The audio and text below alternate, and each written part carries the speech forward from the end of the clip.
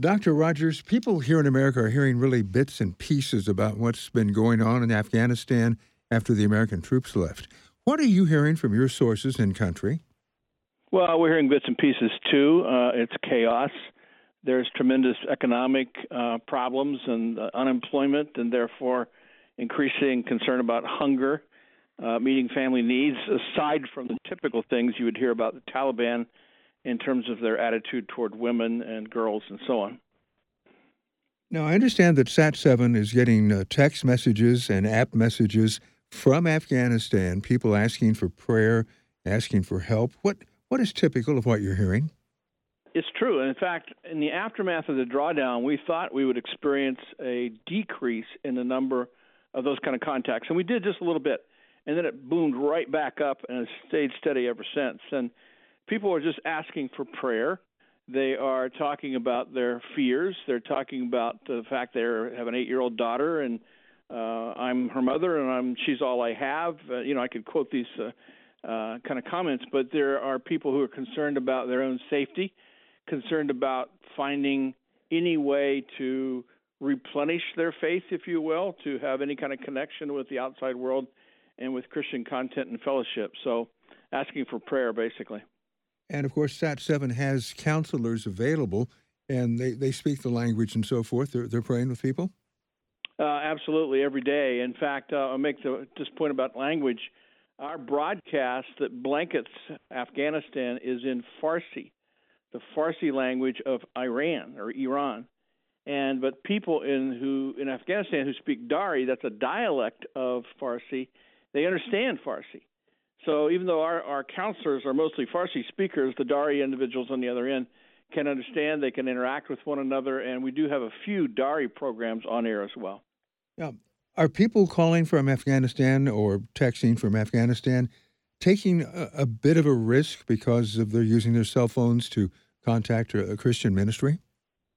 Well, that's always a risk throughout the Middle East and North Africa, and it varies by country, varies by time, varies by regime. But yes, I mean, again, even in Iran or even Saudi Arabia, you can have people, they'll call in and say that such and such a kind of authority has destroyed my satellite dish, or they found out that I was going to a secret church and they warned me not to, and yet they're calling in to tell us that because they're courageous and because also they are scared at the same time, and they're reaching out for hope and reaching out for fellowship and encouragement from those from the outside.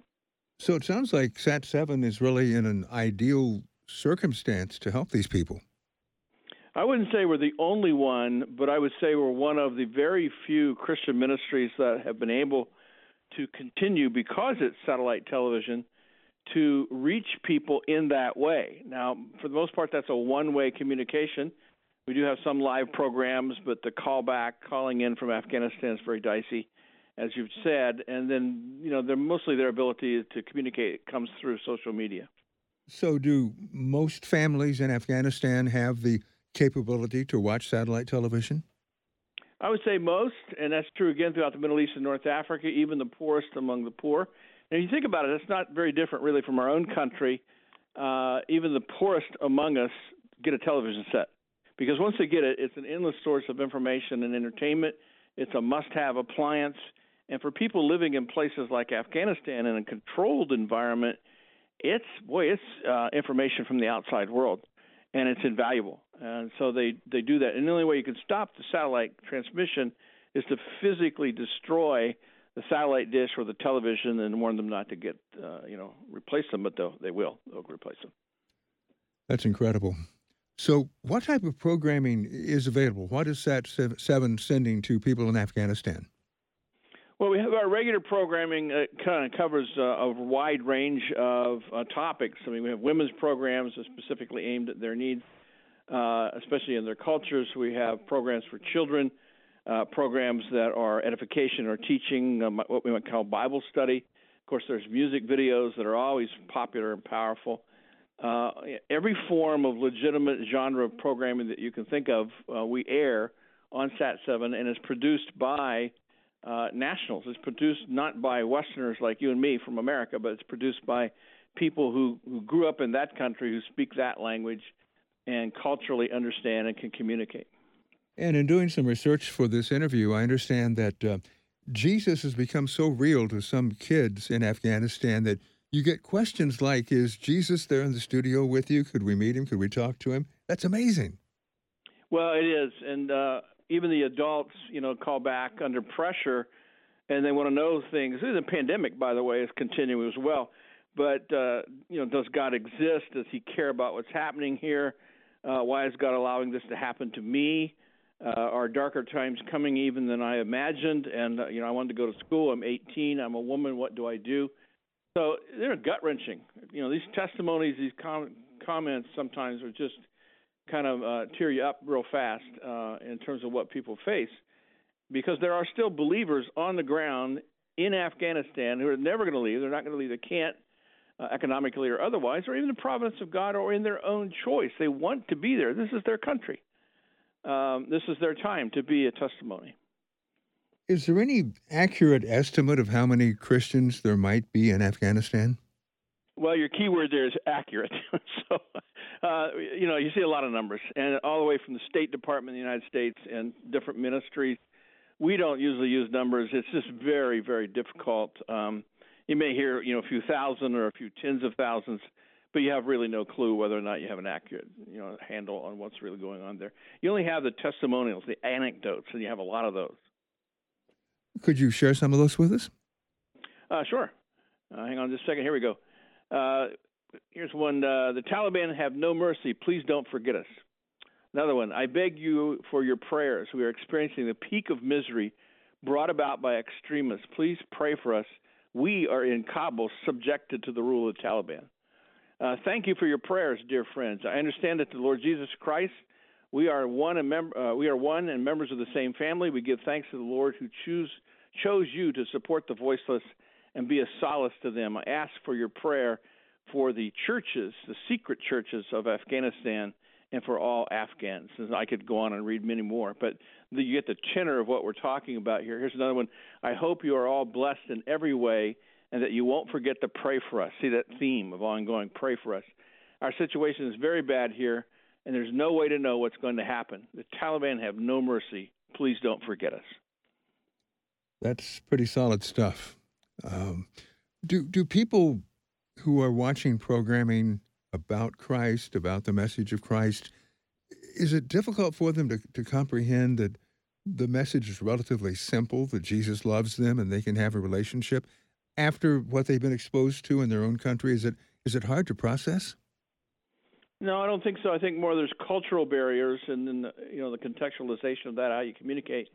Other religions, they believe in Jesus, but believe in him as a prophet. They make him number 2 or 3 or 4 in their hierarchy. He's not the Lord and Savior. He's not the Messiah. But they believe in him. And ironically, sometimes they believe that he's deity, even at the same time they don't believe that he's the ultimate one to turn to. But, we never attack other religions on air or other prophets, names, etc., things that people in that region are taught to revere since they were, 2 years old, because then they turn us off. Most of our viewers are actually, of another religion. They're Muslims. They're watching. They're hungry. They want to know more. And so what we do is present the positive claims of Christ and Christianity, and the Spirit of God does the rest, and he does. The Word of God does not return to him void or empty. We don't always know the numbers, but, boy, we get lots of anecdotal evidence. Are there any reports of people who are maybe members of the Taliban converting to Christ over time, or at least backing off on persecution of Christians?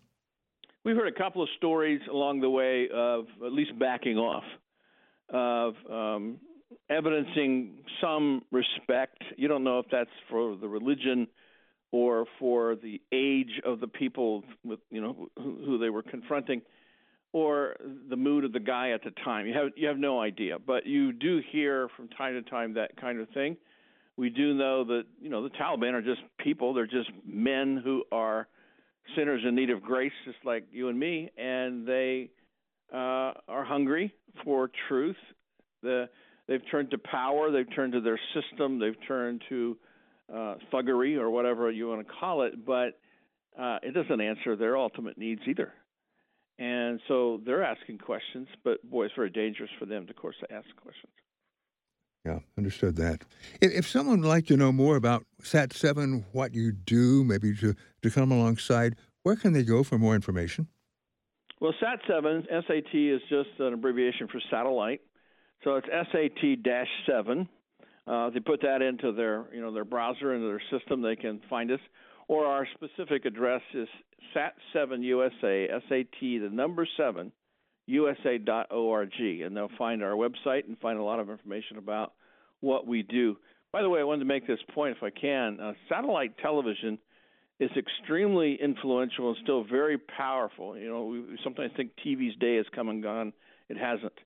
We're talking about a region of the world with very high illiteracy rates, and you don't have to be literate to watch TV. And we're talking about satellite TV where they don't have to pay for it like you and I do for whatever our service is on a monthly basis. Theirs is free to air. All they have to do is basic equipment. And then all they have to do is plug in and listen because it's there available to them. And, we're among them, and they can't censor us. You can't knock us off the air. It's amazing what's going on, and we hope we can get some interest in Sat7 and get some folks, of course, praying for what's going on in the future of Afghanistan.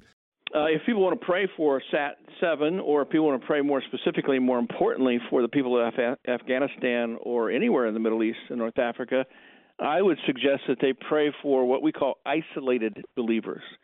They're individuals who have accepted Christ. They know who the Lord is in their life, but they don't have a church. They don't have a Bible bookstore. They don't have a means to buy Christian resources online and go on from there.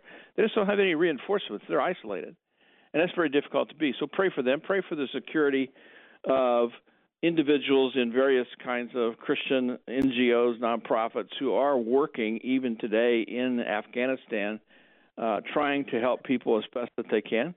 And pray for the Taliban. I mean, as I said before, these are just men. They're just individuals who need the gospel and indeed could respond if, Saul, who became Apostle Paul, was the chief of sinners. The Taliban, they haven't done anything he didn't do. So it's no problem is too big for the Spirit of God. Dr. Rogers, I really appreciate your talking with us. Appreciate it very much.